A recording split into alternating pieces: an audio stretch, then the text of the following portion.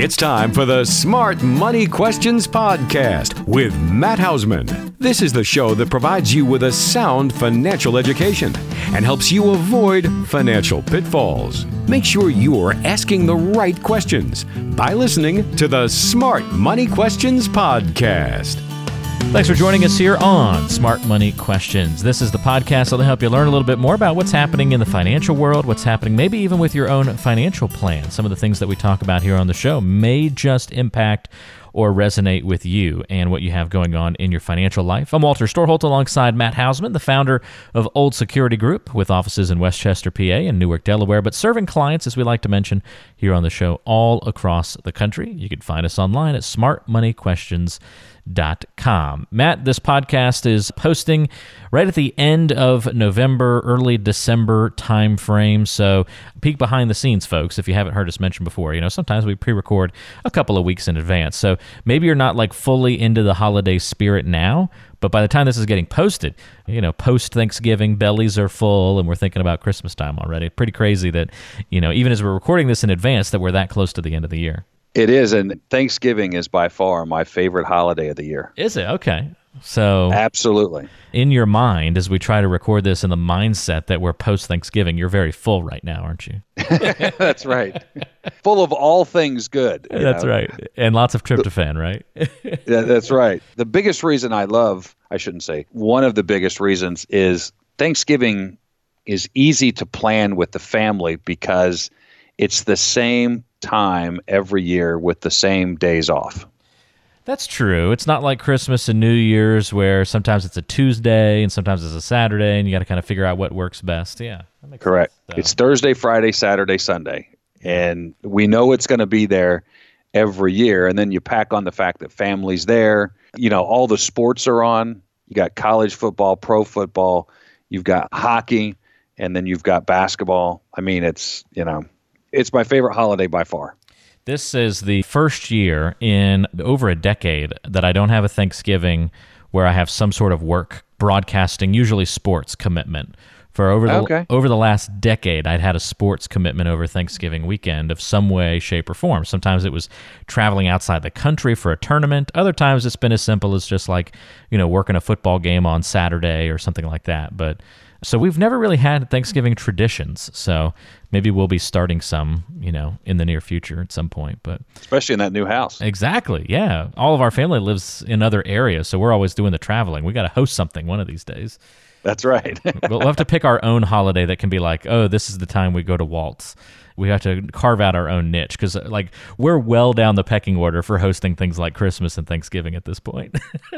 So we've got to rise up that list. We've got a lot of other patriarchs and matriarchs in the family that have dibs first. So we'll pick we have some friends that their one big party a year is Groundhog Day.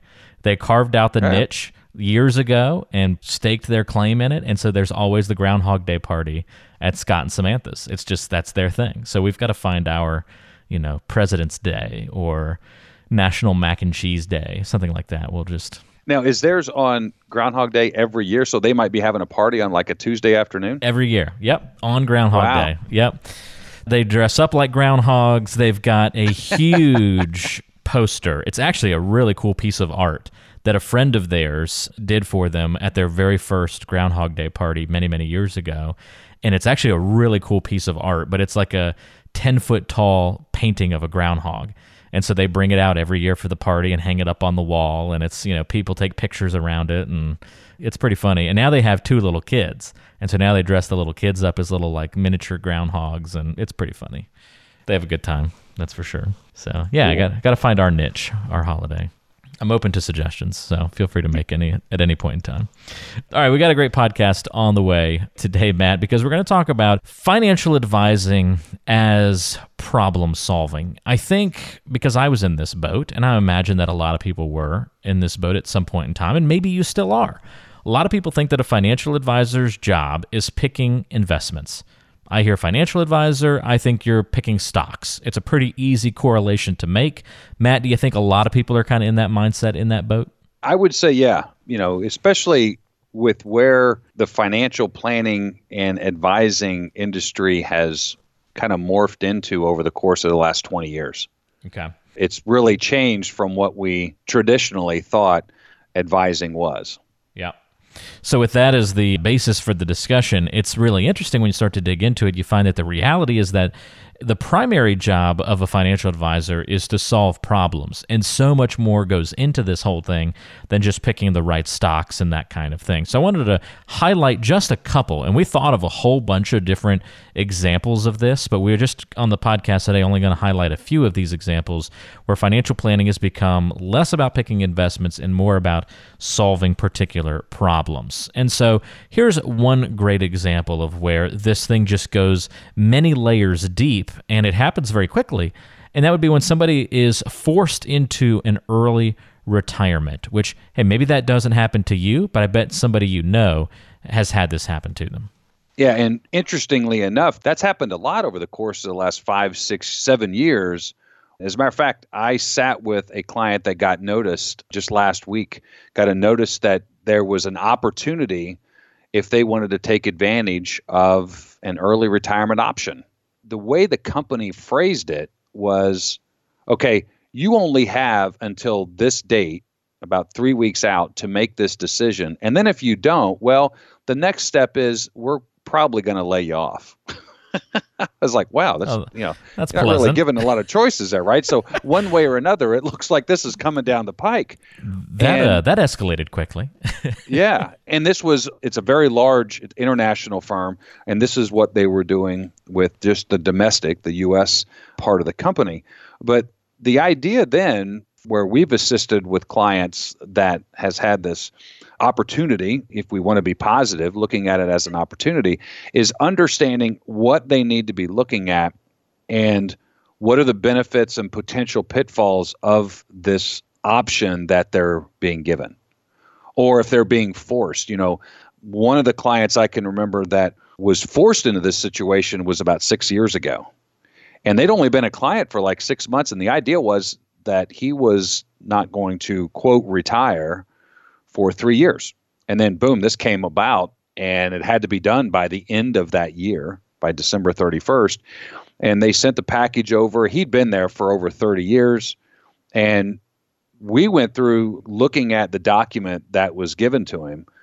I would go back and I would ask for this and this. This part looks really good. This part looks really good. And he was able to, because it wasn't as the first part, which was more of a massive, we're just going to blanket the whole country with all of our employees and give this. This wasn't a situation like that, although it was a very large domestic company. But we were able to go in because it was individually based on a couple different people within the home office to negotiate his early retirement buyout. And it ended up really working out well. And they had the resources and stuff where they could go ahead. The real thing that we were negotiating was healthcare for the wife until Medicare. And we were able to get it done. And so solving that problem, because many times people aren't looking at that stuff every day and they're trying to really decipher, what's this 40-page document really telling me, right? And how is it going to be beneficial? And then on the flip side, have I done everything else I need to do to make sure that my lifestyle and my retirement now is going to be what I want, considering it's 3 years in advance, or it could be even more. So many different things to consider when that kind of scenario pops up, and it's just a great example of retirement planning already being complicated. Now you force an early retirement on somebody who's unprepared for it, that may not have fit into their previous financial plan. All of these additional questions start popping up here and there. So that's a really good example, I think, of the early retirement. Interesting to hear the story that, and I know that's just scratching the surface probably of the amount of people you've had come through the door who have had a situation like that happen to them. Yeah, and I will say in that case, that's unusual that they were able to go back and negotiate a couple of the pieces. But in other ones, where clients, they weren't being forced into it, they had the option, and letting them see, you know what, this either is a good opportunity for you to get out with what they're offering, or on the flip side, I would stay around and wait for another offer to come around and be able to articulate that and show them, this is the good and this is the bad, and you decide, which one you like the best, if you can deal with the bad, or if the good looks way over what the bad is, or, the bad's pretty doggone bad. In many cases, it comes down to healthcare, because when we look at where the client's overall assets are, if there's not a way, or if they're not given some type of, quote, retiree health benefit, the health insurance costs can be exorbitant depending on what that future income stream is going to look like, where it's coming from, and how is that going to impact your overall retirement income need. And that, I would say 80% of the time, is the make or break, the take it or leave it. Or if it's forced, then you just got to figure out, especially depending on the age. If you're 58 and we have to go all the way to 65, then more than likely you're out looking for other work, because it's not going to make sense. If you're 63, 62, then your donut hole, if you will, or the time period to get to Medicare isn't quite as long. Then we just have to adjust some things to make it doable. Great points. And again, that's if you're forced into an early retirement, just some of the complications that do pop up, and how the financial advising that you're getting, the retirement planning that you're getting, is a lot about more than what stock do I pick. As you can see, so many different elements to the conversation start popping up there. Another great example of this, Matt, and great is probably not the best adjective to use here. Another unfortunate example that falls into this category is when somebody loses a spouse a lot earlier than they'd planned. That can cause major upheaval in a financial plan. And yeah, who cares what stocks you're picking at that point? That's not going to make a difference when it comes to your financial plan when something like that occurs. Well, you're right, because the first aspect of that is the emotional issues that come around with that. And I had this happen with a client about 1.5 years ago. And as we were, changing things over to just his name, and moving some of the assets, and quite frankly collecting some of the assets that we didn't have before because she was not able to move those assets, I remember telling him, listen, this money is going over here. This money is going to sit here in cash. We're not doing anything. We're going to come back and address this in 6 to 9 months, because there's no way I want you to be making decisions or me advising you on these financial decisions when I know for a fact that there's the emotional aspect of taking all of this in. And we need to go through that grieving process so we come out on the back end and we can make more clear decisions financially than just looking to do something once the assets come over. And he agreed with that. And that's what we did. I remember there was another situation where someone had just come into my office. They were a referral. And tragically, the day that they left, he died that night. Oh my And gosh. I got a phone call 3 weeks later from the wife, and the wife came in with her brother. And I said the same thing to them. I said, my advice to you is do absolutely nothing for the next 6 to 9 months. I mean, nothing. I wouldn't be moving anything. I wouldn't be making decisions on, they had some real estate properties. I wouldn't be making decisions on selling that. I wouldn't do anything. It blew me away. It was such a shock because of the ages and the nature of how it happened that I'm thinking of just myself. I was stunned. I don't want to be in the situation of having to give financial advice when there is such a shock to the system like that. And so that's been my advice, and that's been my position. Quite frankly, even when my dad passed, same thing I did with my mom. Mom, we're not doing anything for 6 to 9 months. Nothing. And let's readdress this after, my mom and quite frankly, obviously myself, we go through this process to come out on the back end with hopefully a clearer head and understanding of the direction we need to go now.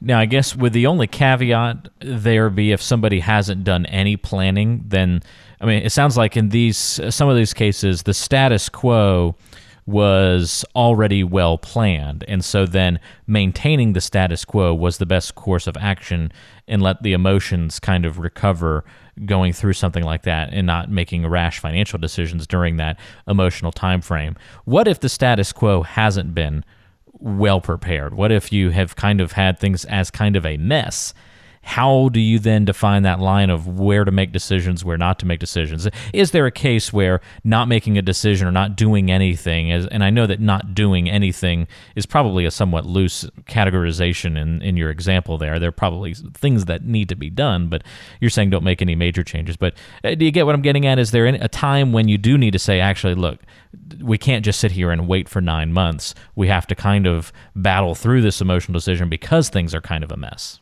And if that's the case, then I would zero in on the things that need immediate attention. So, for instance, one of the things I can think of immediately would be, okay, well, if both of them are still in their working years and we just had a loss of income, depending on the income needs that the family is needing, especially if there's still kids in the house, what have you, then we need to make adjustments accordingly to get us 6 to 9 months out. There's other situations that could create that situation of needing to make changes, but I still would revert back to the idea of let's take care of what needs to be done and addressed immediately, almost as if you considered it an emergency. And let's hold off on the other things until we're past that time period. For some people, 6 months might be too long, 3, 4, 5 months. Others might need longer. But I would address it, I would prioritize. For instance, if there's a tax issue coming on and then we know we've only got to the end of the tax year, that obviously needs to be addressed. But in terms of like the movement of assets and stuff like that, I would aim to say that, get yourself in a financial position to be 6 to 9 months away before really making those decisions. Makes a lot of sense. So there's 2 examples so far of how financial planning, real financial advice, goes well beyond just picking investments. It's really about solving problems, and those are 2 major ones: being forced into an early retirement and potentially, losing a spouse earlier than you had expected. Somewhere else we see where the financial planning goes, a lot deeper than just picking those investments. Not as dramatic maybe as those last 2 examples, but maybe more common, Matt, would be when you have somebody with a tax-related problem. I'm sure you see those come through the door all the time. All the time. I met with someone today that was like that or had that situation. And the reality is most tax issues have an expiration date on being able to mitigate the potential tax due, and that's 12/31 of every year. And then depending on where the assets are, you might be able to delay it or move forward. And so in the case that I had this morning, there was an inheritance that had came. And most inheritance, if it comes over and it's after-tax type investments, cash or stock, mutual funds, real estate, there's no tax due to the person inheriting it. In this particular case, it was an annuity. And the annuity had some sizable gain to it that now was going to be taxable to the person inheriting it. And so what we did, we looked at, okay, what's your overall income going to be in this calendar year, 2018?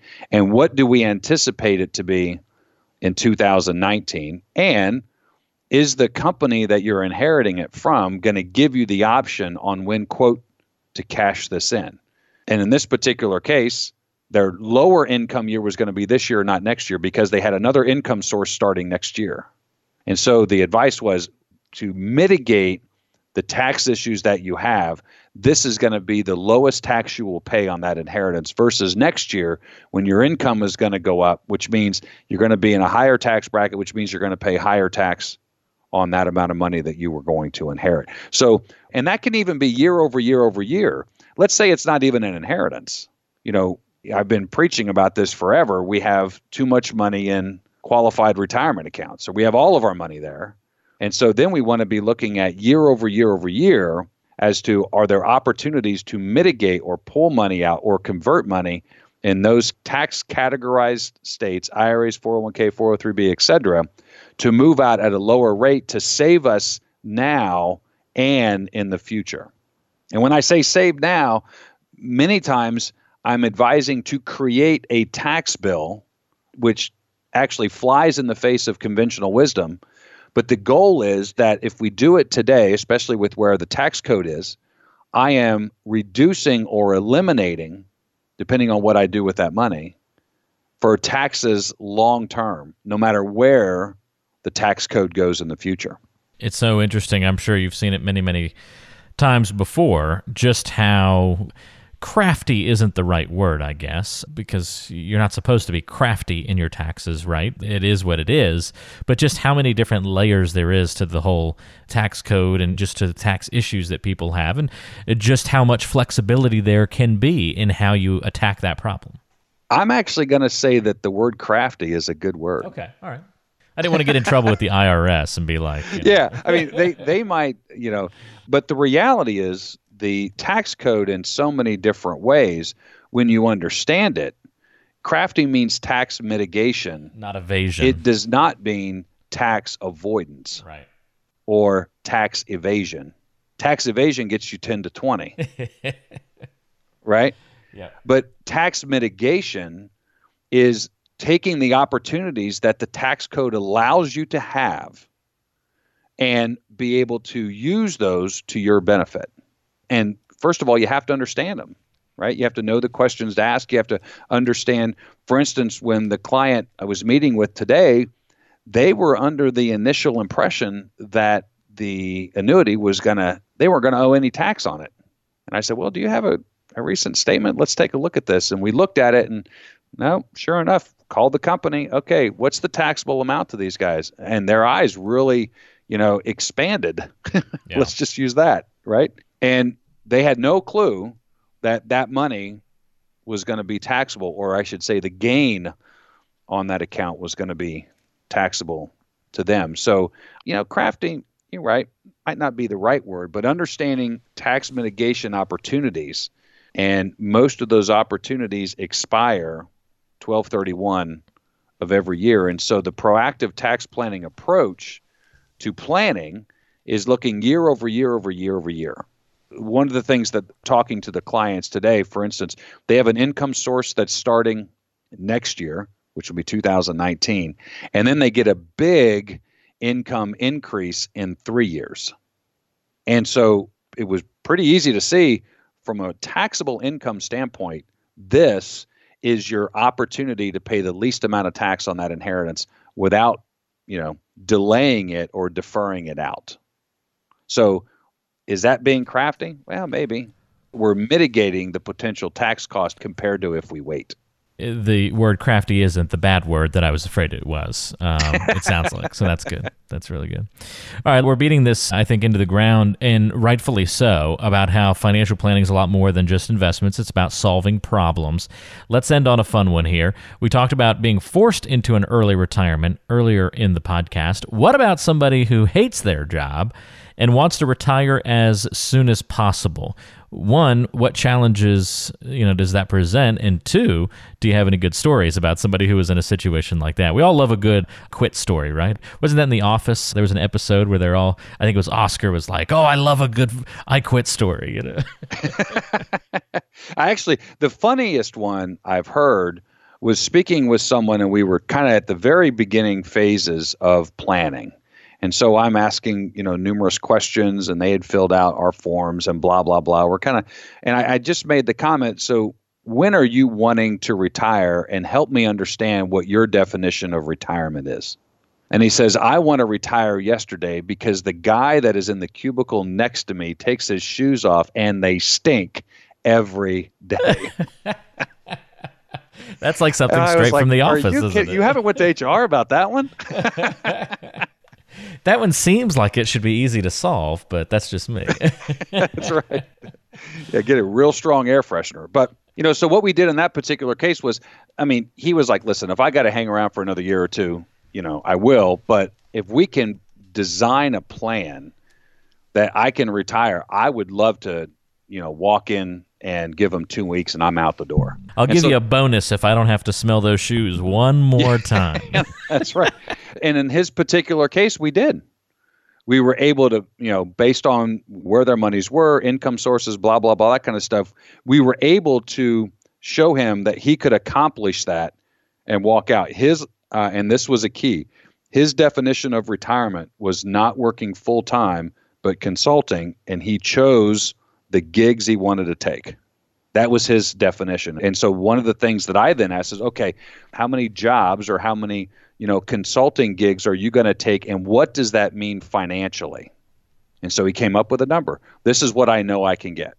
And so we were able to build that in. Okay, how long are you going to do that? I'll probably do that till I'm 70.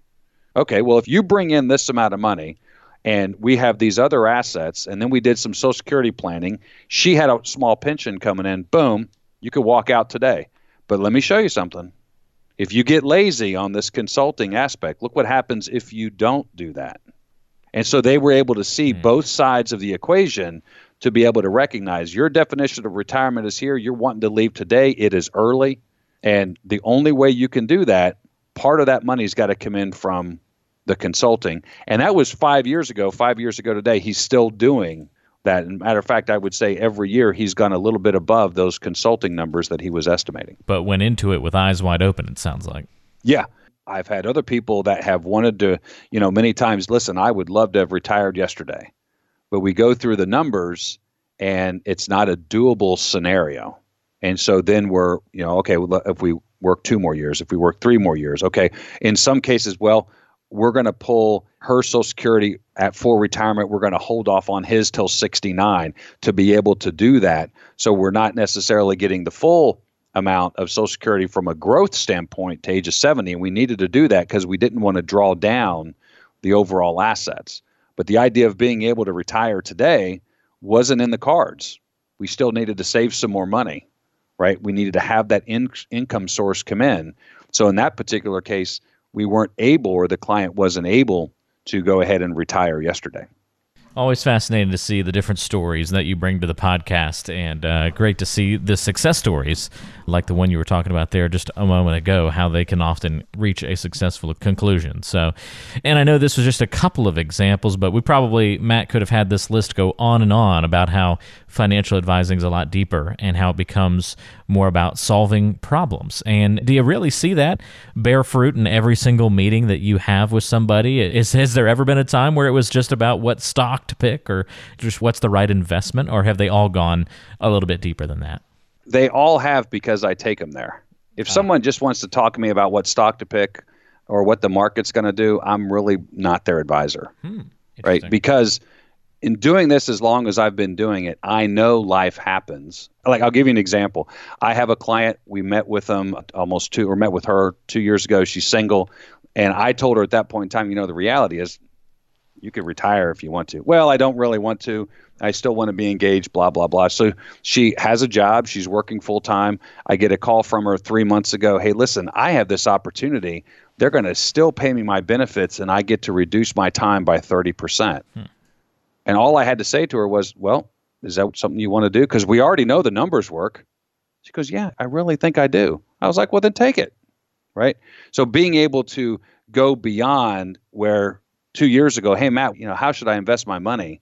I know it's going to be way more than that as we continue to work with the clients and life happens, lifestyle needs change, all of that goes into the whole planning process. And all the way back to the beginning of the podcast, I think that is where our industry as a whole should be going. And more advisors should be looking at the role that they're playing to advise a client in all different aspects. I've helped clients get out of god-awful real estate deals. That's not something that has to do with, what the market's going to do. But being able to recognize and step in and guide them, hey, listen, you need to go talk to a real estate attorney. I would go after this part of the contract and that part of the contract. By the way, I'm not a real estate attorney or a realtor for compliance. But being able to recognize when, in this case, the client is out of my wheelhouse, but I can recognize there's a problem. I think that is where the financial industry as a whole should be going. Yeah, but it's not. Client. It's not. Yeah. That's the problem. I talk with a lot of financial advisors all across the country, and they do not want to go down that road. One, they're too lazy. In some cases, I'm not painting a broad brush of all of them, but some they're too lazy. They don't want to dabble in all those other things. They want to focus on what they know and just do that over and over and replicate it. Or the situation often is they're scared. They don't want to give advice. They don't want to go down that road. They don't even want to, you mentioned compliance, right? Oh, I don't want to give advice. Yeah. I'm too scared of compliance and that word and then not being able to deliver on it. And so there's fear that holds a lot of people back. So unfortunately, what would we all like? That would be an advisor who helps us look at the whole picture, yet so many different factors go into some financial advisors only wanting to look at very certain portions, certain little aspects of a financial situation. In reality, that protection that's trying to be put in place for one reason or another ends up being detrimental to the overall, big picture. Yeah, and I've had people come in and spoke to other advisors, and they've expressed exactly what it is you're talking about. But in my opinion, if the advisor can recognize that, like in the real estate, now I happen to have, a 20-year history with real estate, but even if I didn't, if a client calls me up and said, hey, listen, I think I got into a bad deal. I got $55,000 sitting in escrow. I think I'm going to lose. My immediate response to that client is to go into help mode. Well, why don't you send me over everything that you've got? And if I can recognize there's an issue here, this is where I would go and look at. And then be able to refer to the client. In this particular case, the property was in California. I don't know real estate attorneys in California, and I don't know California real estate law, but I did a quick Google search. I called 3 different real estate attorneys, described the problem, and said, are you willing to take a call? I'm going to let my client know that they can reach out to you, and you already have an idea on what's happening. I'd let the client know, hey, listen, this is who I would call. This is why. You figure out in the conversation with them who you like, who you trust, and then engage them to assist you in that problem. In that case, from a compliance standpoint, all I've helped to do is to find someone in that part of the, quote, industry or real estate that's going to be able to assist the client, and that's their wheelhouse. But initially, the client knew to come to me. And I think that Medicare, for instance, or Medicaid planning, or estate planning, or even tax planning, right? I work with tax attorneys for our business owners because I understand that when it gets that complex, somebody's got to come in. And that's what they do all day, every day to make my client have the best opportunity for success. And I think other advisors that aren't doing that, they're missing the boat. Yeah. It's quarterbacking the situation in a way, and that's exactly. Really important. Yeah. Well, if you aren't working with an advisor like that, you'd like to find out what that would be like, you want to chat with Matt Hausman about your situation, you can certainly do that. It's as easy as picking up the phone and giving him a call. 610-719-3003 if you want your financial plan and your relationship with your financial planner, with your advisor, to go a little deeper than just talking about what investments are best. You want it to go to that next level, that deeper level, which, like Matt said, it often, almost 100% of the time does go to that next level because what? Life happens. Give Matt a call, 610-719-3003. If you're new to the podcast, you want to hear more, go to smartmoneyquestions.com. We've got bukus of episodes recorded now, so you can go listen to Matt's thoughts and opinions and ideas on all sorts of different money topics, not only related to retirement, but financial planning in general. We even kind of take steps outside of the financial world sometimes and go off on random tangents talking about all sorts of stuff. So go to smartmoneyquestions.com to hear those conversations, to read the blog, watch some videos, all sorts of great stuff there on the website for you. And if you want to become a client, you want to talk to Matt about what that process would look like, you can get in touch through the website. You can send us email questions as well. info@smartmoneyquestions.com is the address there. info@smartmoneyquestions.com. Matt, thanks for the help and the guidance on today's show, and we'll have another great podcast on the docket for next week. Sounds great, bud. Thanks again. Have a good one. That's Matt Hausman. I'm Walter Storholt. Thanks so much for taking some time out to tune in and listen. If you haven't subscribed to the podcast yet, you can do that. If you're on Apple Podcasts or iTunes or Google Play or Google Podcasts, Spotify now, we're on Spotify as well, and lots of other podcast places, be sure to subscribe to the podcast so you don't have to miss an episode. You'll get these little alerts on your phone when new episodes get posted that you can click on and listen to, or just look out for that weekly email that Matt sends as well. Thanks so much for listening. We'll talk to you next time on the Smart Money Questions podcast.